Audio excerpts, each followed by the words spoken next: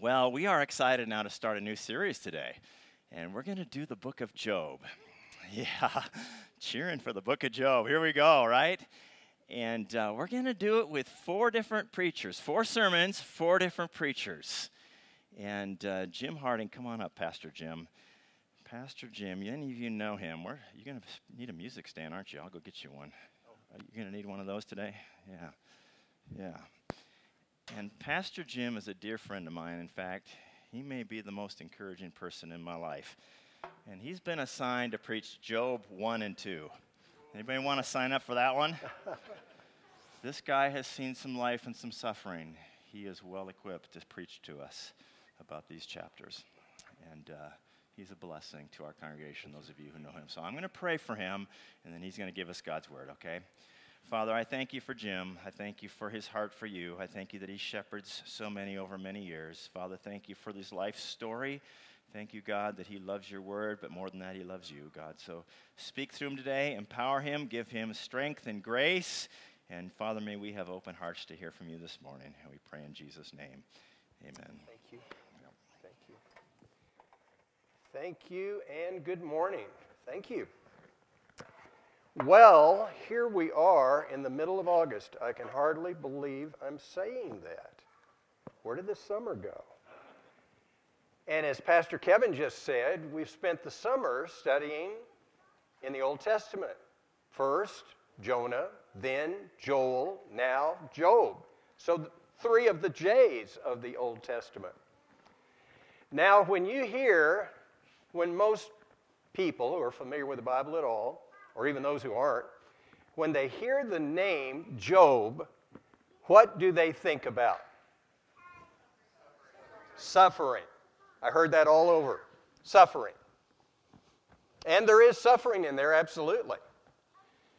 But let me suggest to you that, seen on the whole, the book of Job is every bit as much about faith as it is suffering.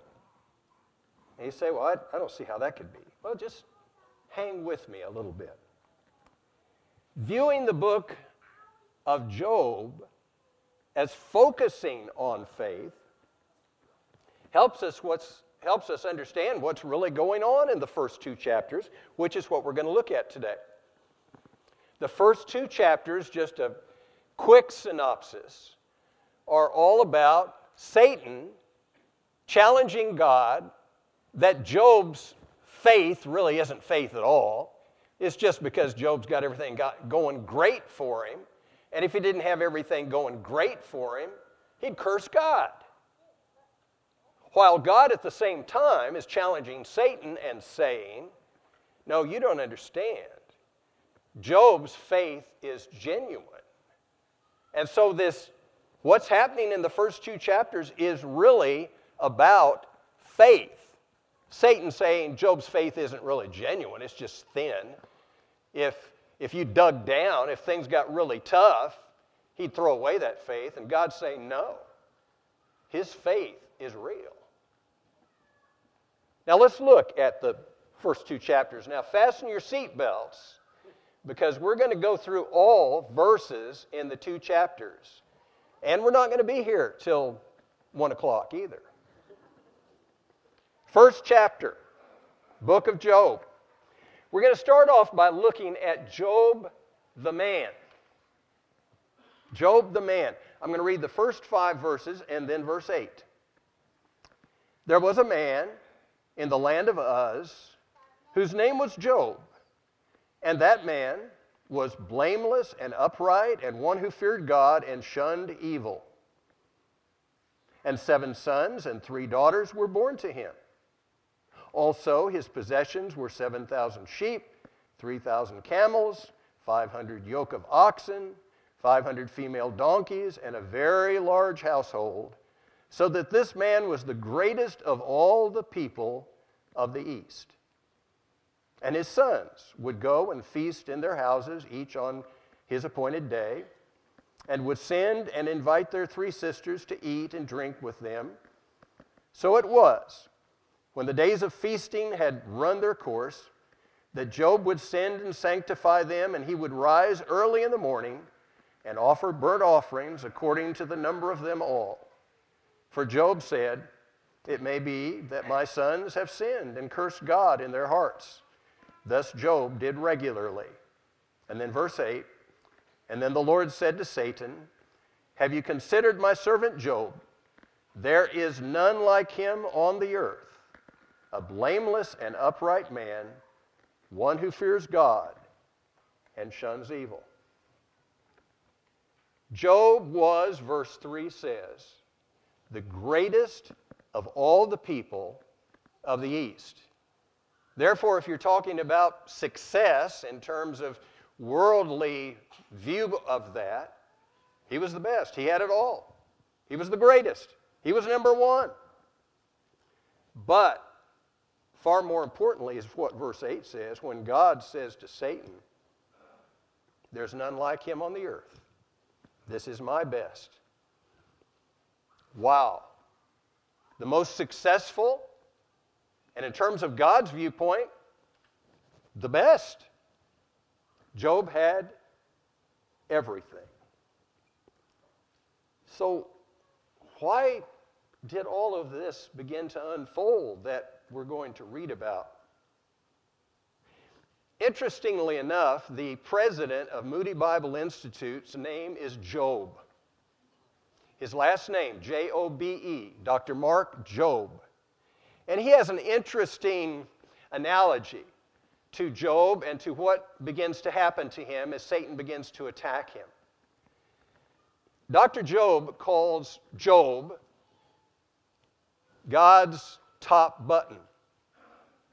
And what he does is he takes the shirt and says, you know, when you begin to button your shirt, you start at the top and you button down. I don't know, some of you may button from the bottom up, but this morning when I got up, I got in front of the mirror, because if I don't get in front of the mirror, what Dr. Job is suggesting may happen to me. He says, if you're not careful with that first button, you're going to button it in the wrong hole, and as you start proceeding down your shirt, your shirt's going to be crooked. Anybody else ever had that happen, or is that just me?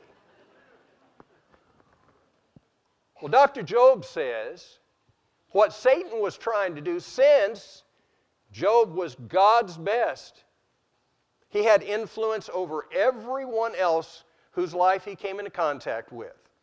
Not just his family, not just his friends, not just his work associates, not just his neighbors. Job was God's best. He had influence over everyone in some way or another, probably in that entire region. And so Satan's attack was, get that top button out of kilter. Get that top button offline. Get that top button going the wrong way. And everyone else is going to be affected by that. You say, well, okay, maybe I can see that. But how does that have anything to do with me? Let me suggest everyone in this room is somebody's top button. Everyone. I don't care how old you are. I don't care married, single, male, female. I don't care. Everybody in this room is somebody's top button. By that I mean you influence other people. And why does Satan attack you? Well, one of the reasons, why does he attack us, is to try to get that top button out of alignment, to get us headed off the wrong direction, to get us to stop doing some of the things we're doing for the Lord, or to start, or to keep from starting to do some of the things. We're somebody's top button. We influence people, not just our family, not just our work associate. As a Christian, as a believer, as a person, we have influence on other people. That's one of the reasons Satan attacks us. And that's the reason he attacked Job. A verse I've used throughout my life, 1 Corinthians 10:13. Most of you are familiar with it. 1 Corinthians 10:13. No temptation has overtaken you except such as is common to man. But God is faithful, who will not allow you to be tempted beyond what you are able, but with the temptation will also make the way of escape, that you may be able to bear it. can't tell you how many times through my life I've opened the Bible to that verse and said, okay, God, I don't think I can hang on. I don't think I can persevere. I don't think I can overcome. And I've just claimed that verse time and time and time again.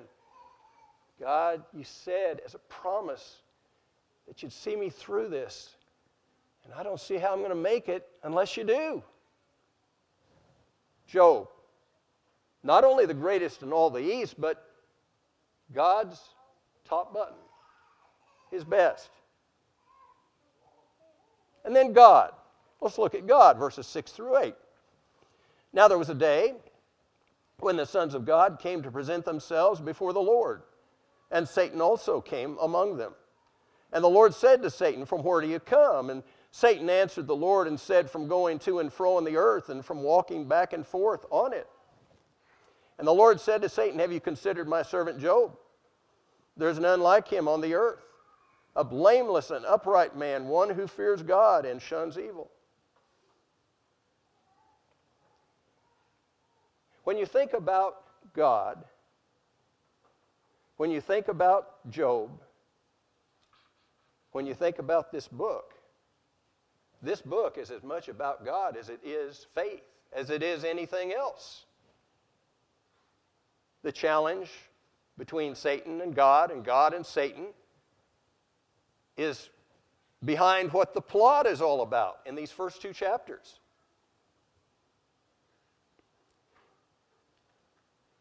Then, and it's going to be covered later by one of the four preachers, chapters 38 through 41. If you want just some reading in the book of Job, I hope you'll read the whole book, but if you want some special reading to maybe use in your Bible study, your devotion, your daily worship, between now and the end of the month or the end of the study of Job, I suggest that you take Job chapters 38 through 41 and just read them. In those chapters, God poses to Job. Job had been so busy trying to want an audience with God, to want to convince God that there was nothing wrong, that something had been misunderstood. In those chapters, God confronts Job, and he asks him 77 questions. There's no response. There's no opportunity, really, to respond. God is just pounding one question after another, after another, after another, after another. Okay, Job, you think you understand so much. You think you know so much. You think you have been so wrong. Consider this.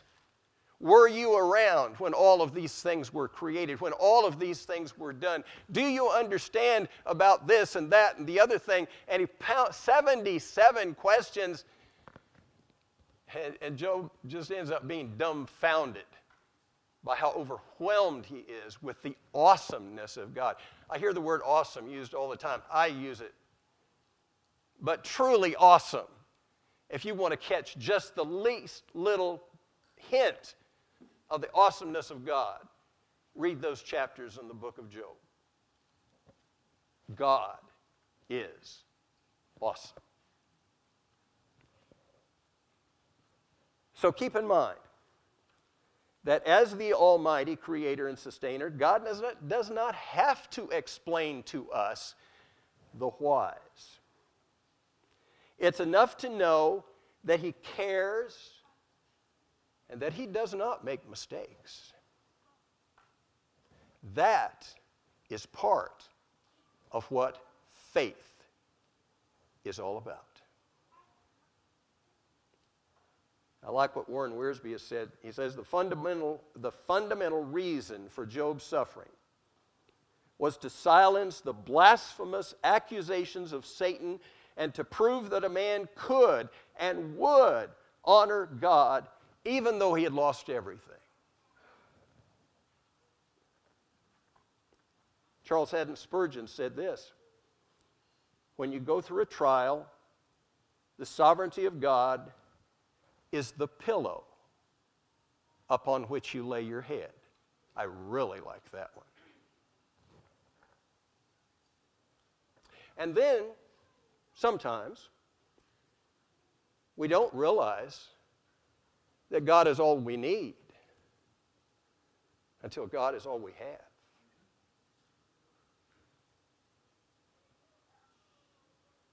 And then let's look at Satan, beginning with verses 9 and following. So Satan answered the Lord and said, "Does Job fear God for nothing? Have you not made a hedge around him, around his household, around all that he has on every side? You have blessed the work of his hands, and his possessions have increased in the land. But now, stretch out your hand and touch all that he has, and he will surely curse you to your face." And the Lord said to Satan, "Behold, all that he has is in your power, only do not lay a hand on his person." So Satan went out from the presence of the Lord. And then let's continue in chapter 2, verses 1 through 6. Again, there was a day when the sons of God came to present themselves before the Lord. And Satan came also among them to present himself before the Lord. And the Lord said to Satan, "From where do you come?" So Satan answered the Lord and said, "From going to and fro on the earth, and from walking back and forth." And the Lord said to Satan, "Have you considered my servant Job? There's none like him on the earth, a blameless and upright man who fears God and shuns evil. And still he holds fast to his integrity, although you incited me against him to destroy him without cause." So Satan answered the Lord and said, "Skin to skin. Yes, all that a man has he will give up for his life. But stretch out your hand now, touch his bone and his flesh, and he will surely curse you to your face." And the Lord said to Satan, "Behold, he is in your hand, but spare his life." Satan. The name means accuser. It means adversary. We don't have time for a whole doctrinal treatise on this, but there was a time when Satan, as a created angel, got a little full of himself, got way too full of himself, and decided he was going to be like God. And he ended up getting thrown out of heaven. And since that day, he has been at war with God and all of his creation. Now, I have heard, and you have heard too, people say, "Well, if God was a loving God, he wouldn't." You're blaming the wrong person. God created a paradise. He created a perfect world. But he had to provide choice into that creation. Choice to follow God or reject God. Because without that, we would be nothing more than puppets. He provided choice, and right from the get-go, man chose to disobey God, to sin against God, to rebel against God, to be selfish toward God and toward self, and sin entered the world. So whatever you want to name that people typically try to blame God for, cancer, heart attacks, any kind of disease, war, famine, horrible things like what have happened in Maui in recent days, or happened all across the world with refugees, with all kinds of heartache and heartbreak, you name it. That's not God's fault. That's what happens when man turns away from God and chooses to rebel and go his own way. Those are the consequences of that. Praise God, there is a God to step in and see us through those consequences and to give us the hope of an eternal life with him in heaven through faith. But that's not God's fault. That's Satan's fault. 1 Peter 5:8 says, "Be sober, be vigilant, because your adversary, your enemy, the devil, like a roaring lion, is walking about looking for someone to devour." I'm going to say that again. Be sober, be vigilant, be on guard, because your adversary, your enemy, The devil, like a roaring lion, is walking around looking for someone to devour. Through drugs, through alcoholism, through you name it. He's looking for a family to devour. He's looking for a community to devour. He's looking for a nation to devour. He's looking for anything he can destroy, anything that created of God he wants to attack and war against and devour, because that's who he is and that's what he does. So at least get right the fault of who's behind all of this suffering and pain and heartache in the world. It's Satan, our adversary, the devil, who's walking around like a roaring lion, looking for anything created of God that he can devour, that he can taint, that he can destroy. Satan is not equal to God. He's not all powerful. He's a created being with limited power, even though sometimes it doesn't feel like that. He's not all present. He's not all knowing, because if he had been all knowing, he wouldn't have entered into this contest with God, because he would have known how it was going to turn out. I have some verses put up there now that are verses to help believers in the midst of temptation and trial by Satan. 2 Thessalonians 3:3, Paul wrote these words, "But the Lord is faithful, and he will strengthen you and protect you from the evil one." James wrote these words, James 4:7, "Therefore submit to God, resist the devil, and he'll flee from you." These are promises. These are promises that we as believers should be using when we're under attack. And then finally, John 1:4. "He who is in you is greater than he who's in the world." You can take those 3 verses and put them in your Bible, put them on a note, attach it to your car somewhere where you'll see it regularly. Put it on your mirror, put it on your refrigerator, put it on all those places, because likely or not, you'll have an opportunity to use it in all of those times. An old throat gets dry after a while.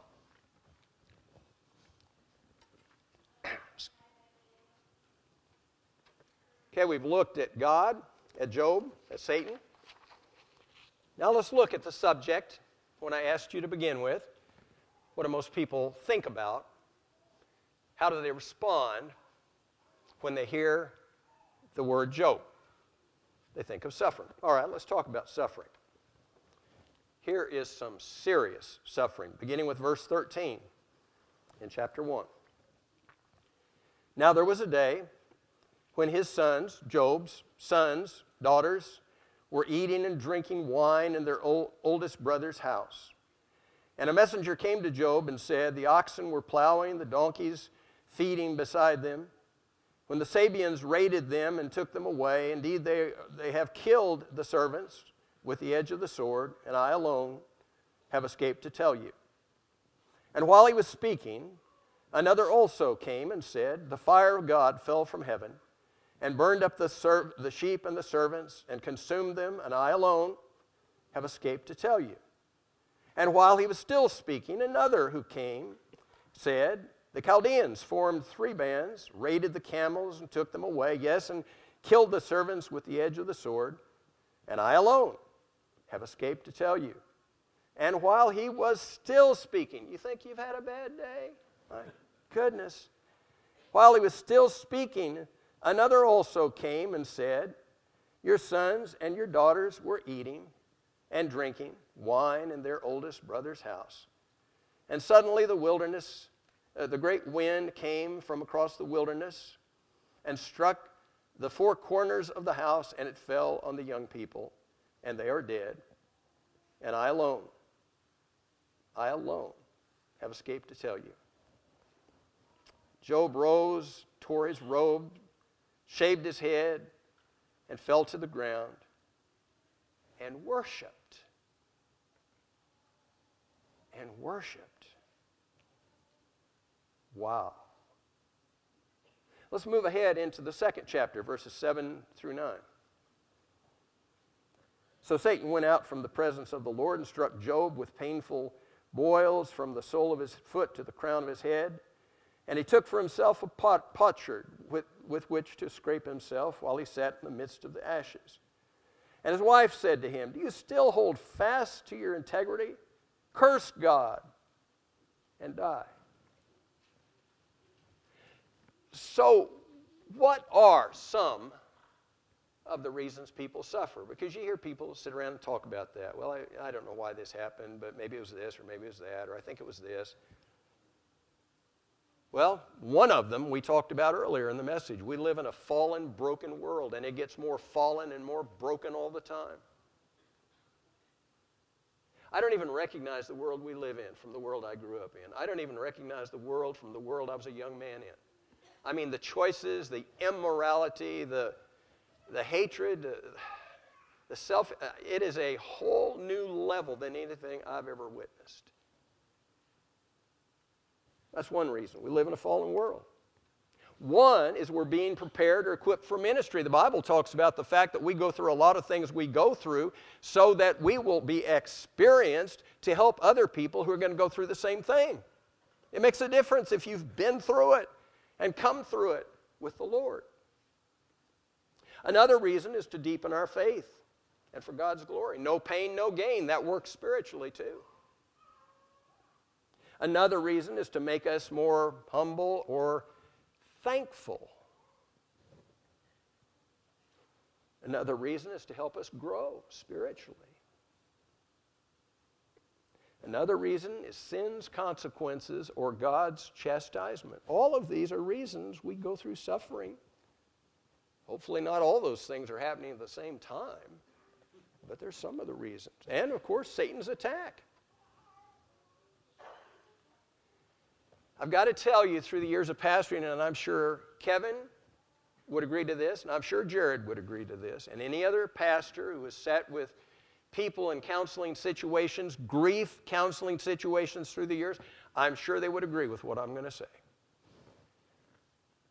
There are some things that take place in the life of a congregation or people that you come in contact with that you sit there and listen to them pour their hearts out and tears streaming down their face, and what has happened makes no sense to them or you.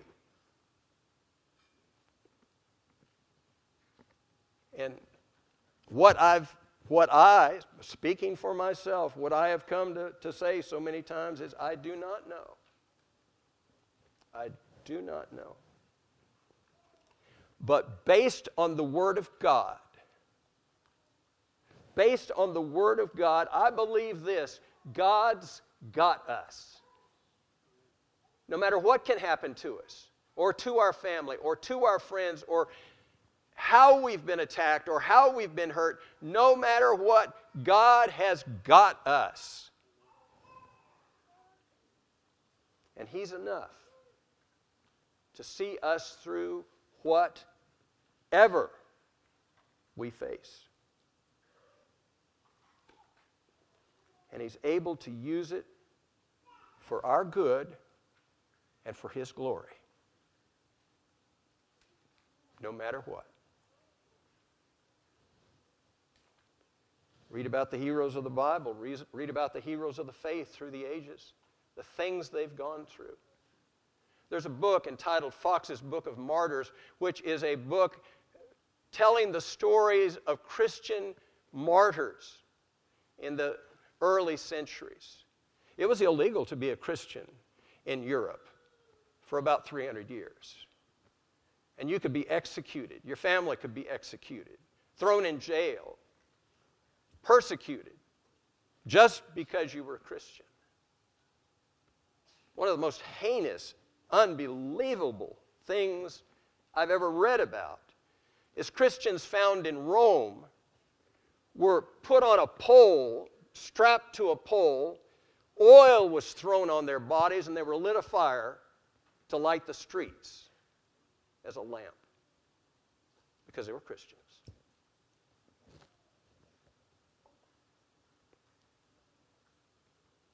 Suffering. God has got us, and He's enough. So how did Job respond to all of this? My goodness, I can't even imagine going through what he went through. Verses 20 through 22 of that first chapter. Then Job arose and tore his robe and shaved his head. And he fell to the ground and worshipped. And he said, naked I came from my mother's womb. Naked I shall return there. The Lord gave, the Lord has taken away. Blessed be the name of the Lord. And all this Job did not sin, nor charge God with wrong. Okay, that was after the first round, which was enough to humble anybody. This was before his body was struck with this dreaded disease.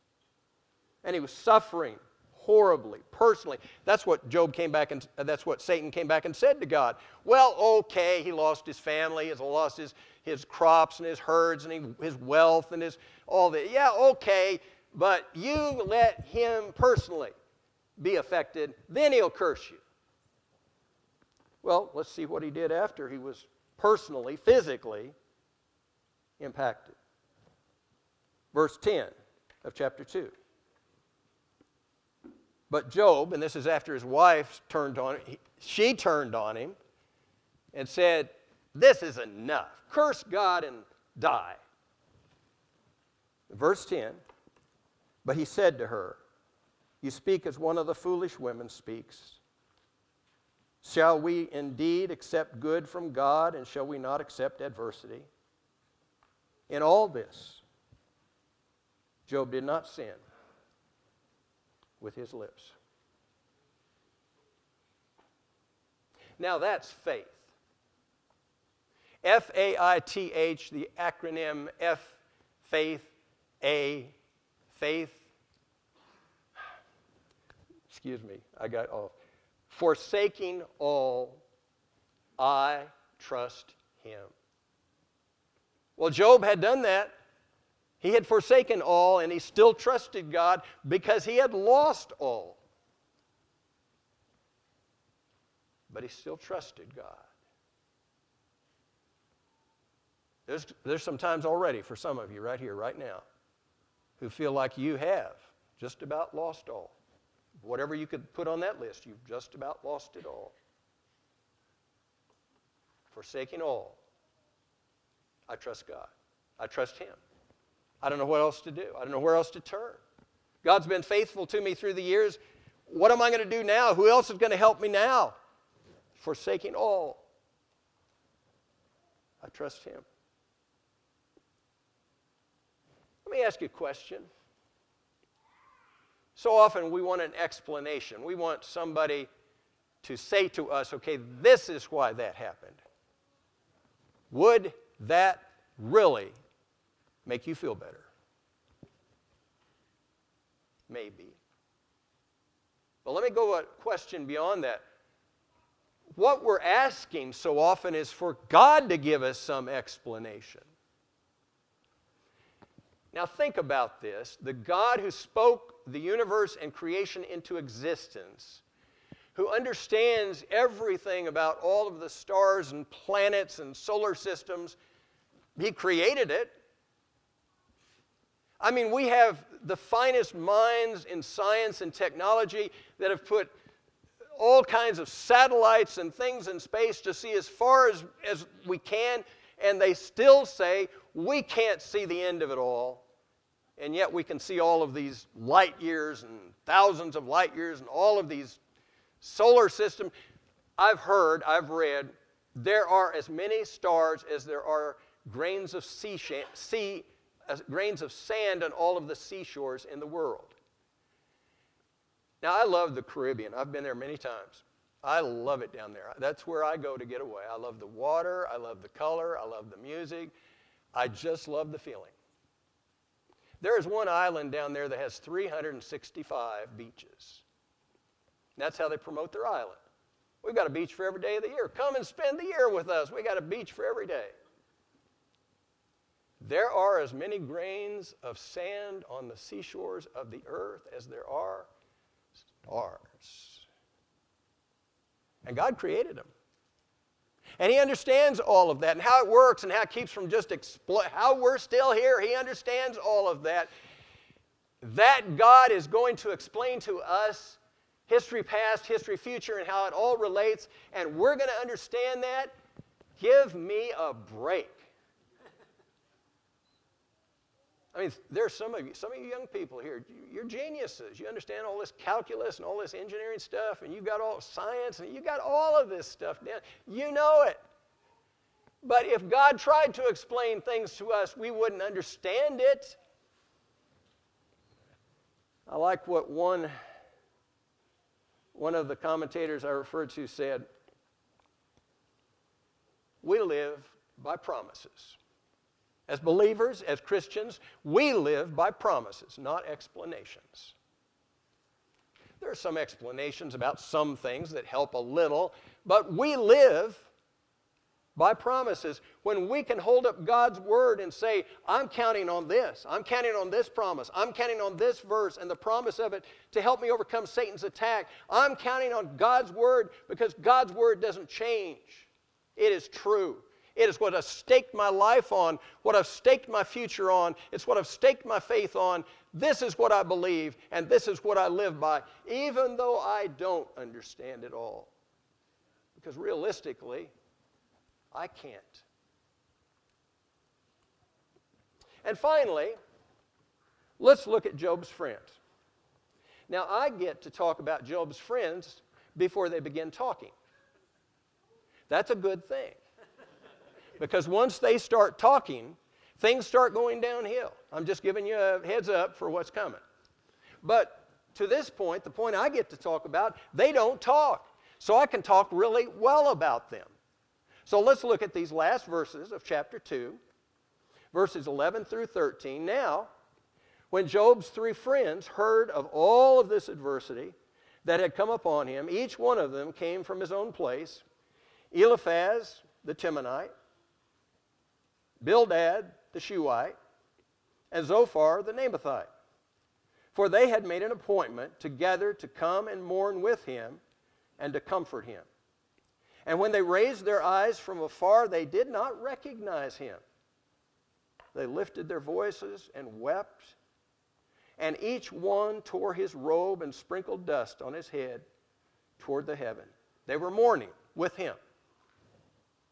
So they sat down with him on the ground 7 days, 7 nights, and no one spoke a word to him, for they saw that his grief was great.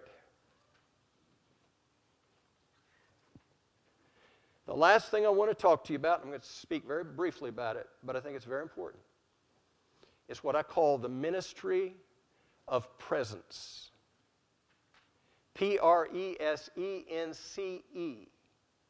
The ministry of being with someone.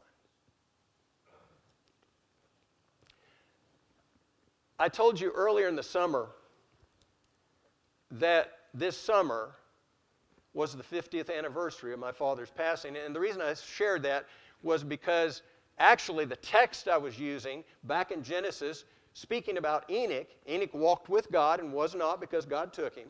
That was the verse that the minister at my father's funeral gave as the message.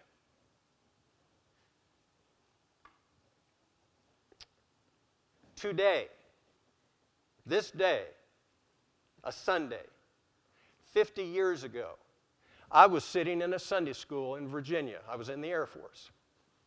And somebody came and got me out of Sunday school and said, you've got a long-distance phone call, you need to take it. And I went and answered the phone call. And my 61-year-old father had just passed away. 50 years ago today. My father was a very well-known person throughout the state of Missouri. He led Baptist work there. There were at that time 500,000 Southern Baptists in Missouri. They were the largest denomination next to Roman Catholic. He traveled all the time. He knew everybody from everywhere throughout Missouri and well beyond. He was often even called to Washington to be involved in some kind of a religious study committee.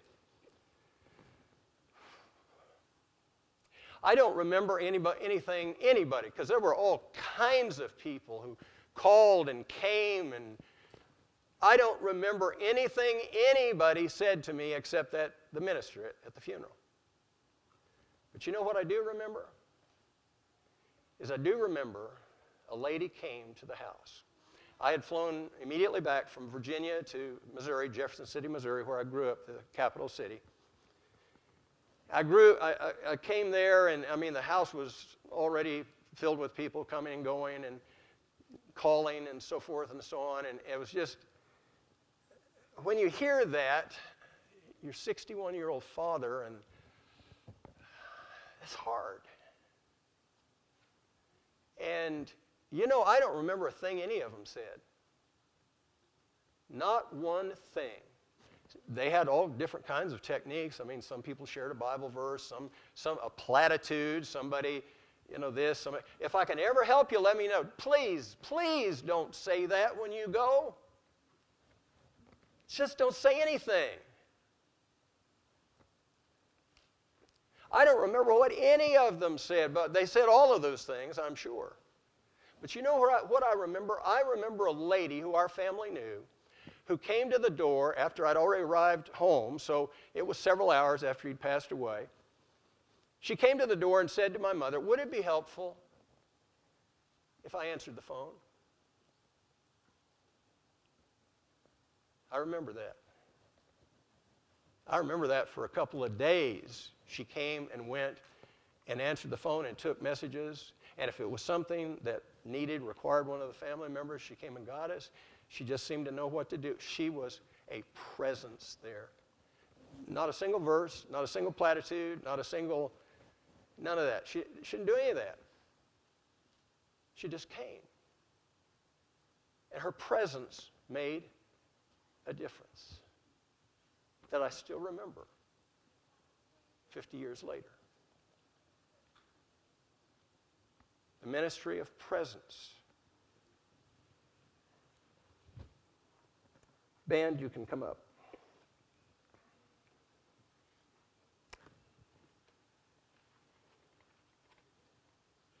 Understanding our pain is not the key to happiness. It's not going to help us to be happier in life because we understand it, nor is finding a way to avoid suffering altogether the key. What matters most is a personal relationship with the living God, which is established by trusting Jesus as our Lord and Savior. That is what matters most in life. This is 75 years standing up here telling you that, but that's not important. Most importantly, it's what those years are based upon, and it's the Word of God. That's what's most important, and that relationship, which is established by trusting Jesus as our Lord and Savior. This is a faith that fills our hearts. It fills our minds, and it fills our lives. And it fills these things with His person and His presence and His power. And when our lives are filled with the person and the presence and the power of the Lord God, we can live life triumphantly, no matter what. I liked what one author wrote. God is too wise to be mistaken. He is too good to be unkind. So, when you don't understand, when you don't see His plan, when you can't trace His hand, trust His heart.